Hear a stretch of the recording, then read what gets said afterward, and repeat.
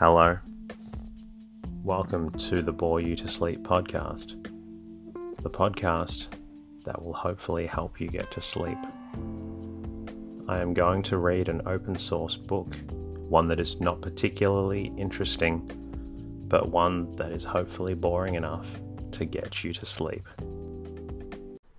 Tonight's reading comes from A Treatise on Adulterations of Food and Culinary Poisons by Frederick Occam, published in 1820.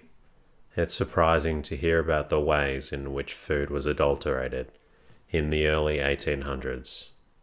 My name is Teddy, and I aim to help people everywhere get a good night's rest.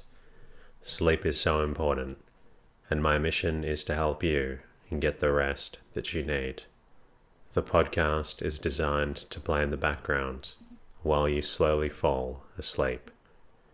Thank you to everybody who shared their words of gratitude with me during the week.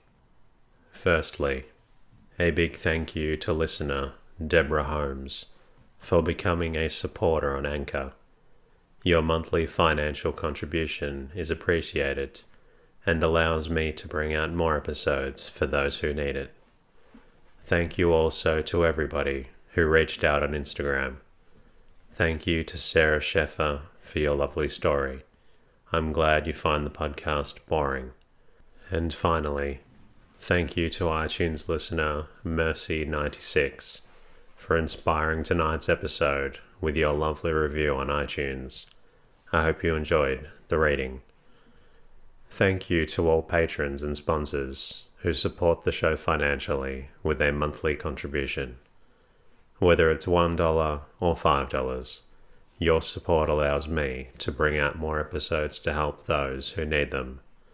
If you would like to sponsor the show because the podcast helps you fall asleep, please visit boretosleep.com. If I've missed any of your comments or messages, please send me a message through the website so I can say thank you to you personally. Your reviews and messages mean a great deal to me. For all other listeners out there who find the podcast beneficial, I have a favor to ask of you. Please leave a review and comment in iTunes, or leave the show a rating in Spotify. And if you're not already, please be sure to subscribe to the show. If you would like, you can say hello to me at boretosleep.com. I'm also on Twitter and Instagram at boytosleep. In the meantime, lie back, relax, and enjoy the readings. A Treatise on Adulterations of Food and Culinary Poisons. Of all the frauds practiced by mercenary dealers, there is none more reprehensible and at the same time more prevalent than the sophistication of the various articles of food.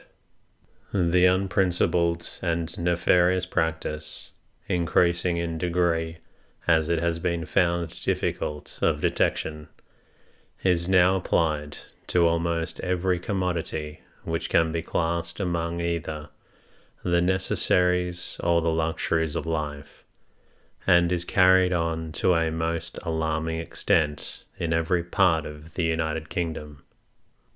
It has been pursued by men who, from the magnitude and apparent respectability of their concerns, would be the least obnoxious to public suspicion, and their successful example has been called forth from among the retail dealers, a multitude of competitors in the same iniquitous course.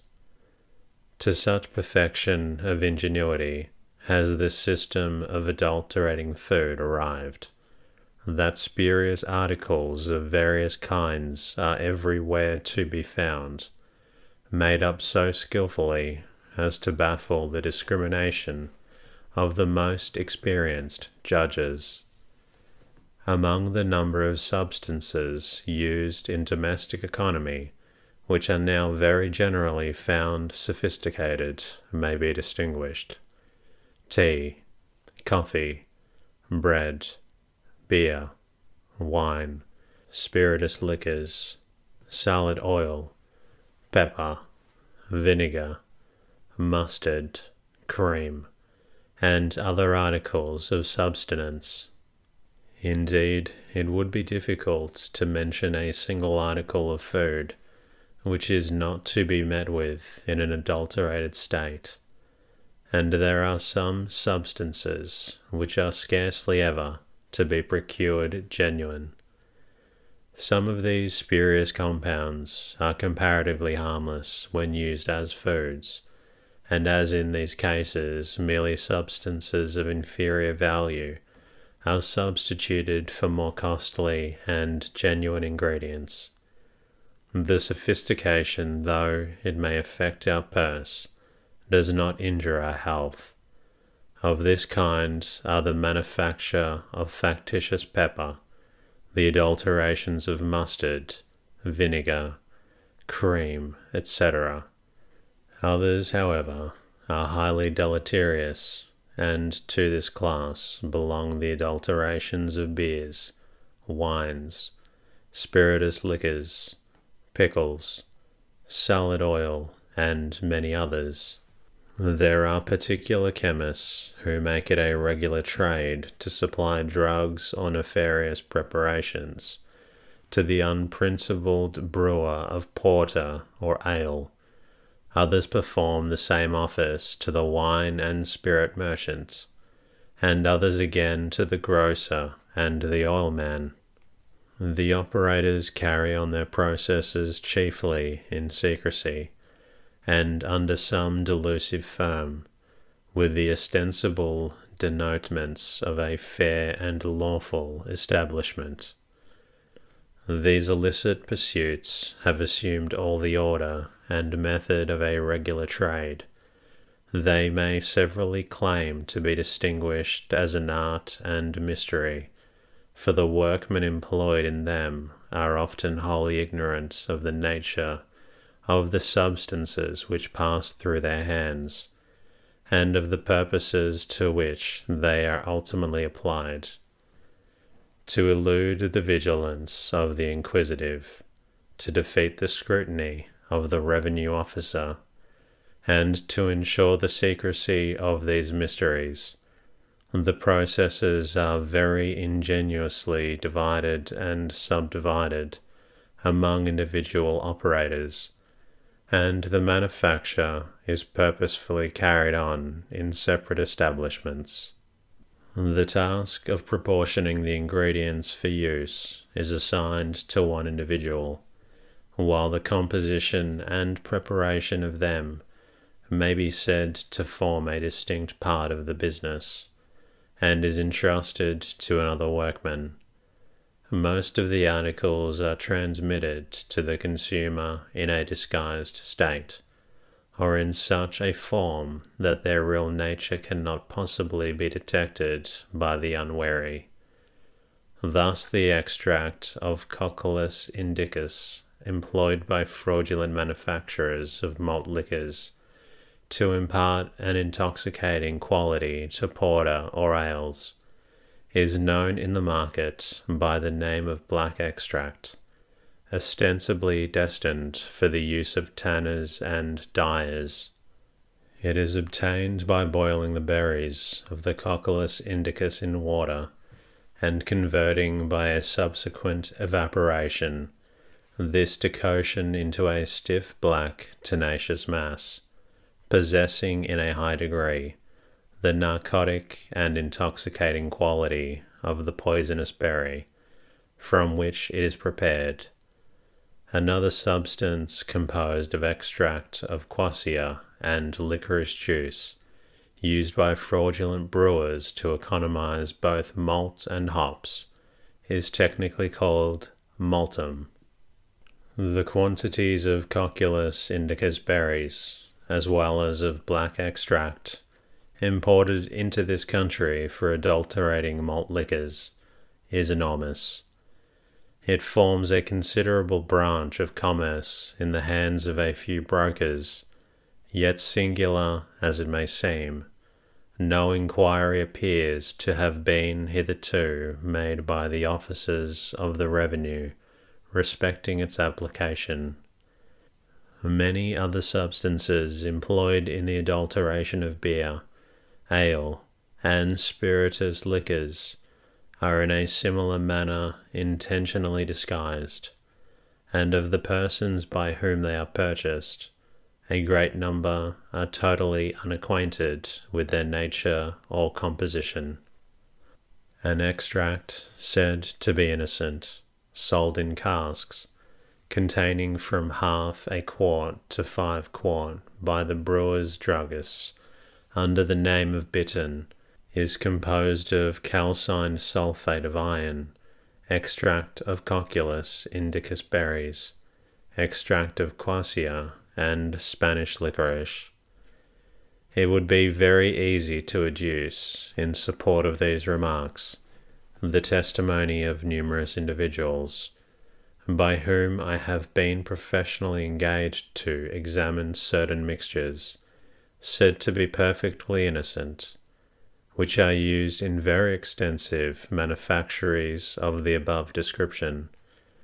Indeed, during the long period devoted to the practice of my profession, I have had an abundant reason to be convinced that a vast number of dealers of the highest respectability have vended to their customers articles absolutely poisonous, which they themselves considered as harmless, and which they would not have offered for sale.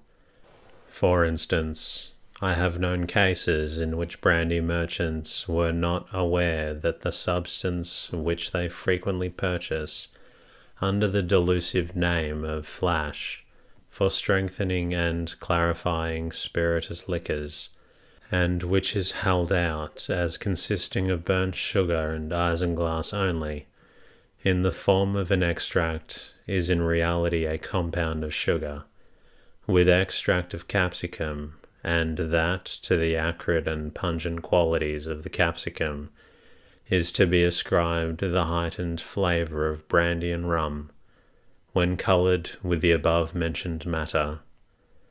In other cases, the ale brewer has been supplied with ready ground coriander seeds, previously mixed with a portion of quassia, to give a bitter taste and narcotic property to the beverage.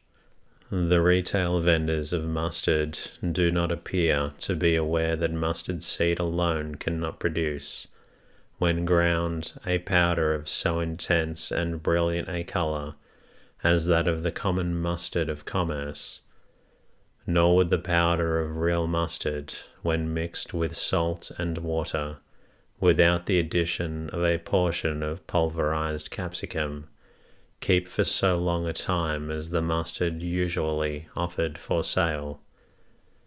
Many other instances of unconscious deceptions might be mentioned, which were practiced by persons of upright and honourable minds.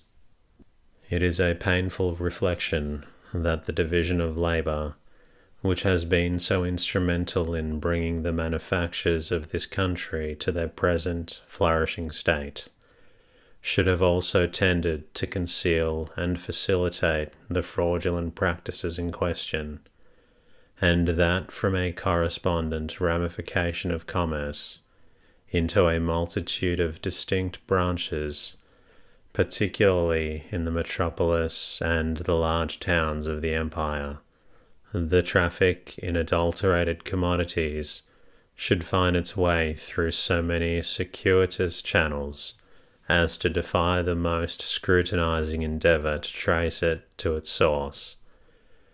It is not less lamentable that the extensive application of chemistry to the useful purposes of life should have been perverted into an auxiliary to this nefarious traffic. But happily for the science, it may, without difficulty, be converted into a means of detecting the abuse, to effect which very little chemical skill is required, and the course to be pursued forms the object of the following pages, The baker asserts that he does not put alum into bread, but he is well aware that, in purchasing a certain quantity of flour, he must take a sack of sharp whites, a term given to flour contaminated with a quantity of alum, without which it would be impossible for him to produce light, white, and porous bread from a half-spoiled material. The wholesale mealman frequently purchases this spurious commodity in order to enable himself to sell his decayed and half-spoiled flour. Other individuals furnish the baker with alum mixed up with salt, under the obscure denomination of stuff. There are wholesale manufacturing chemists whose sole business is to crystallize alum in such a form as will adapt this salt to the purpose of being mixed in a crystalline state with the crystals of common salt, to disguise the character of the compound. The mixture called stuff is composed of 1 part of alum in minute crystals and 3 of common salt. In many other trades, a similar mode of proceeding prevails. Potatoes are soaked in water to augment their weight.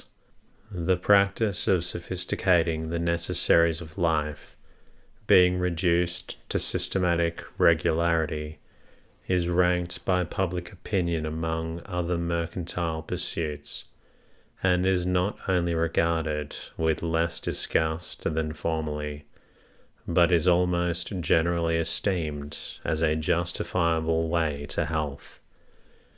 It is really astonishing that the penal law is not more effectually enforced against practices so inimical to the public welfare. The man who robs a fellow subject of a few shillings on the highway is sentenced to death, while he who distributes a slow poison to the whole community escapes unpunished. It has been urged by some that under so vast a system of finance as that of Great Britain, it is expedient that the revenue should be collected in large amounts, and therefore that the severity of the law should be relaxed in favour of all mercantile concerns in proportion to their extent. Encouragement must be given to large capitalists, and where an extensive brewery or distillery yields an important contribution to the revenue, no strict scrutiny need be adopted in regard to the quality of the article from which such contribution is raised, provided the excise do not suffer by the fraud. But the principles of the Constitution afford no sanction to this preference, and the true interests of the country require that it should be abolished. For a tax dependent upon deception must be at best precarious, and must be, sooner or later, diminished by the irresistible diffusion of knowledge. Sound policy requires that the law should be impartially enforced in all cases, and if its penalties were extended to abuses of which it does not now take cognizance, there is no doubt that the revenue would be abundantly benefited. Another species of fraud, to which I shall at present but briefly advert, and which has increased to so alarming an extent that it loudly calls for the interference of government, is the adulteration of drugs and medicines. 9/10 of the most potent drugs and chemical preparations used in pharmacy are vended in a sophisticated state by dealers who would be the last to be suspected.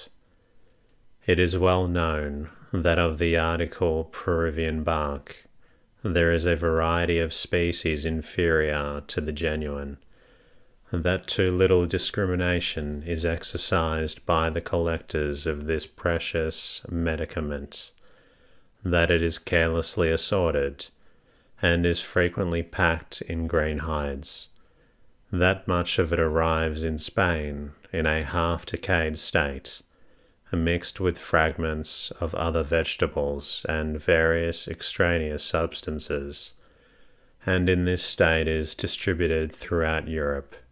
But as if this were not a sufficient deterioration, the public are often served with a spurious compound of mahogany sawdust and oak wood ground into powder mixed with a proportion of good coquina, and sold as genuine bark powder. Every chemist knows that there are mills constantly at work in this metropolis, which furnish bark powder at a much cheaper rate than the substance can be procured for in its natural state. The price of the best genuine bark, upon an average, is not lower than 12 shillings the pound, but immense quantities of powder bark are supplied to the apothecaries at 3 or 4 shillings a pound. It is also notorious that there are manufacturers of spurious rhubarb powder, James's powder, and other simple and compound medicines of great potency, who carry on their diabolical trade on an amazingly large scale. Indeed, the quantity of medical preparations thus sophisticated exceeds belief.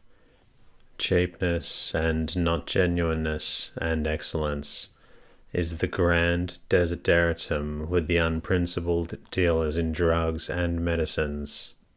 Those who are familiar with chemistry may easily convince themselves of the existence of fraud by subjecting to a chemical examination either spirits of hartshorn, magnesia, calcined magnesia, calomel, or any other chemical preparation in general demand.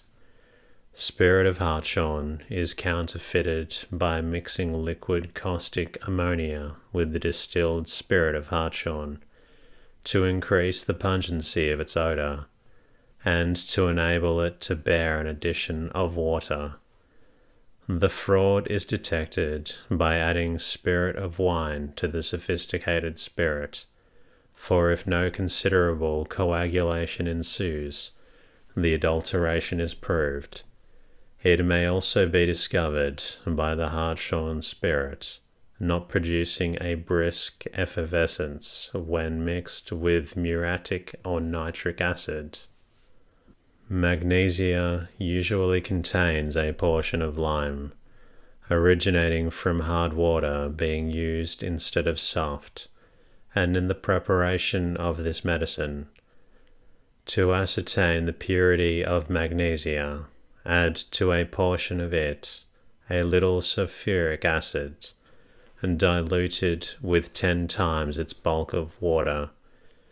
If the magnesia be completely soluble, and the solution remains transparent, it may be pronounced pure, but not otherwise.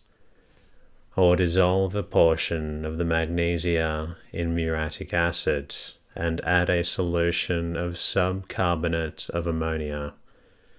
If any lime be present, it will form a precipitate, whereas pure magnesia will remain in solution.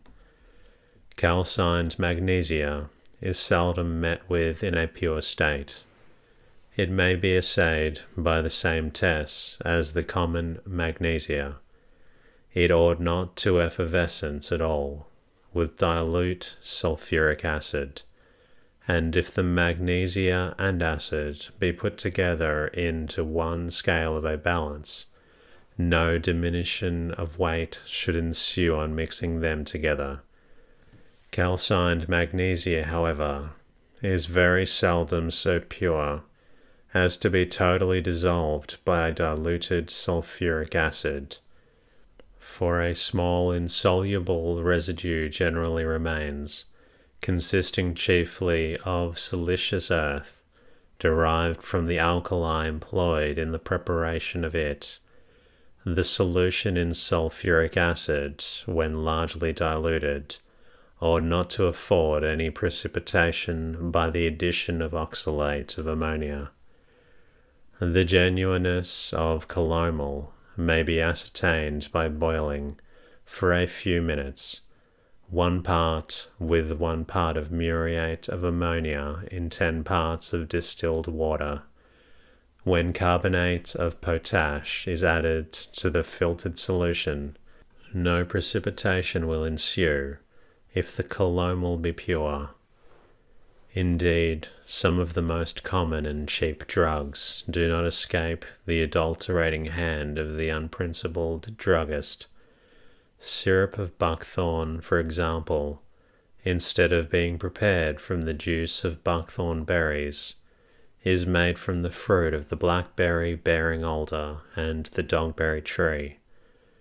A mixture of the berries of the buckthorn and blackberry-bearing alder and of the dogberry tree may be seen publicly exposed for sale by some of the vendors of medicinal herbs. This abuse may be discovered by opening the berries. Those of buckthorn have almost always 4 seeds, of the alder 2, and of the dogberry only 1. Buckthorn berries bruised on white pepper stain it of a green colour, which the others do not. A great many of the essential oils obtained from the more expensive spices are frequently so much adulterated that it is not easy to meet with such as those that are all fit for use, nor are these adulterations easily discoverable. The grosser abuses indeed may be readily detected. Thus, if the oil be adulterated with alcohol, it will turn milky on the addition of water. If with expressed oils, alcohol will dissolve the volatile and leave the other behind. If with oil of turpentine, on dipping a piece of paper in the mixture, and drying it with a gentle heat, the turpentine will be betrayed by its smell.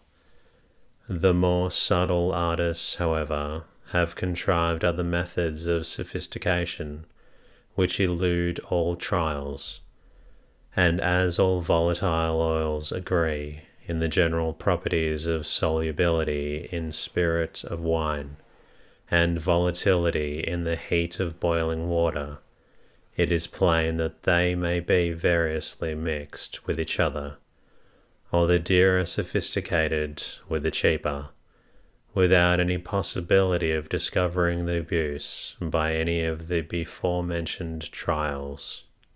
Perfumers assert that the smell and taste are the only certain tests of which the nature of the one thing will admit. For example, if a bark should have in every aspect the appearance of good cinnamon, and should be proved indisputably to be the genuine bark of the cinnamon tree, yet if it wants the cinnamon flavour, or has it but in a low degree, we reject it. And the case is the same with the essential oil of cinnamon. It is only from use and habit, or comparisons with specimens of known quality, that we can judge of the goodness either of the drugs themselves or of their oils. Most of the arrowroot, the fecula of the Maranta originaceae, sold by druggists, is a mixture of potato starch and arrowroot. The same systems of adulteration extend to articles used in various trades and manufactures. For instance, linen tape and various other household commodities of that kind, instead of being manufactured of linen thread only, are made up of linen and cotton. Colours for painting, not only those used by artists such as ultramarine, carmine, and lake, Antwerp blue, chrome yellow, and Indian ink, but also the coarser colours used by the common house painter, are more or less adulterated. Thus, of the latter kind, white lead is mixed with carbonate and sulfate or barders, vermilion with red lead. Soap used in housekeeping is frequently adulterated with a considerable portion of fine white clay, brought from St. Stephen's in Cornwall. In the manufacture of printing paper, a large quantity of plaster of Paris is added to the paper stuff to increase the weight of the manufactured article.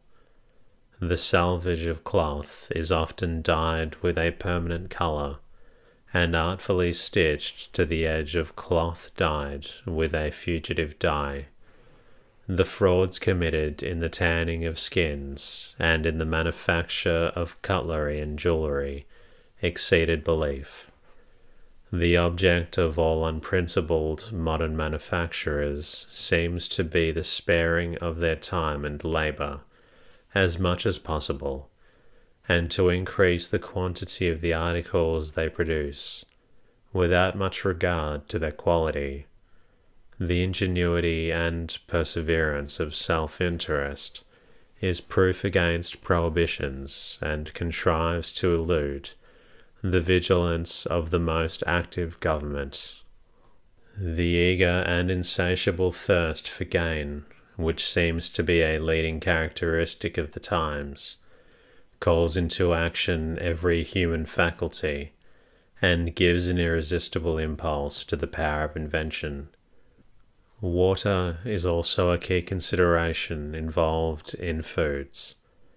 It requires not much reflection to become convinced that the waters which issue from the recesses of the earth and form springs, wells, rivers, or lakes often materially differ from each other in their taste and other obvious properties.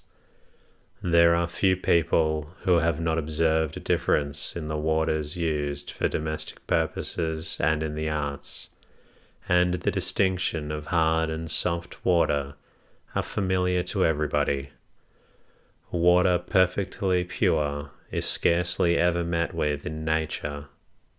It must also be obvious that the health and comfort of families and the convenience of domestic life are materially affected by the supply of good and wholesome water. Hence, a knowledge of the quality of the different kinds of waters employed in the common concerns of life, on account of the abundant daily use we make of them in the preparation of food, is unquestionably an object of considerable importance and demands our attention. The effects produced by the foreign matters which water may contain are more considerable and of greater importance than might at first be imagined. It cannot be denied that such waters as are hard, loaded with earthy matter, have a decided effect upon some important functions of the human body. They increase the distressing symptoms under which those persons labour who are afflicted with what is commonly called gravel complaints, and many other ailments might be named, that are always aggravated by the use of waters abounding in saline and earthy substances. The purity of the waters employed in some of the arts and manufactures is an object of not less consequence in the process of brewing malt liquors. Some water is preferable to hard. Every brewer knows that the largest possible quantity of the extractive matter of malt is obtained in the least possible time and at the smallest cost by means of soft water. In the art of the dyer, hard water not only opposes the solution of several dyestuffs, but it also alters the natural tints of some delicate colours, whilst in others again it precipitates the earthy and saline matters with which it is impregnated into the delicate fibres of the stuff, and thus impedes the softness and brilliancy of the dye. The bleacher cannot use with advantage waters impregnated with earthy salts, and a minute portion of iron imparts to the cloth a yellowish hue. To the manufacturer of painters' colours, water as pure as possible is absolutely essential for the successful preparation of several delicate pigments. Carmine, madder lake, ultramarine, and Indian yellow cannot be prepared without perfectly pure water. In the culinary arts, the effects of water more or less pure are likewise obvious.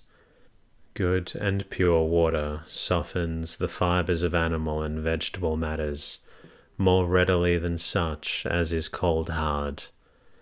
Every cook knows that dry or ripe peas and other farinaceous seeds cannot readily be boiled soft in hard water, because the farina of the seed is not perfectly soluble in water loaded with earthy salts. And that concludes tonight's readings. I hope you've enjoyed listening to this story, and I also hope that it was boring enough to help you fall asleep. Until next time, good night.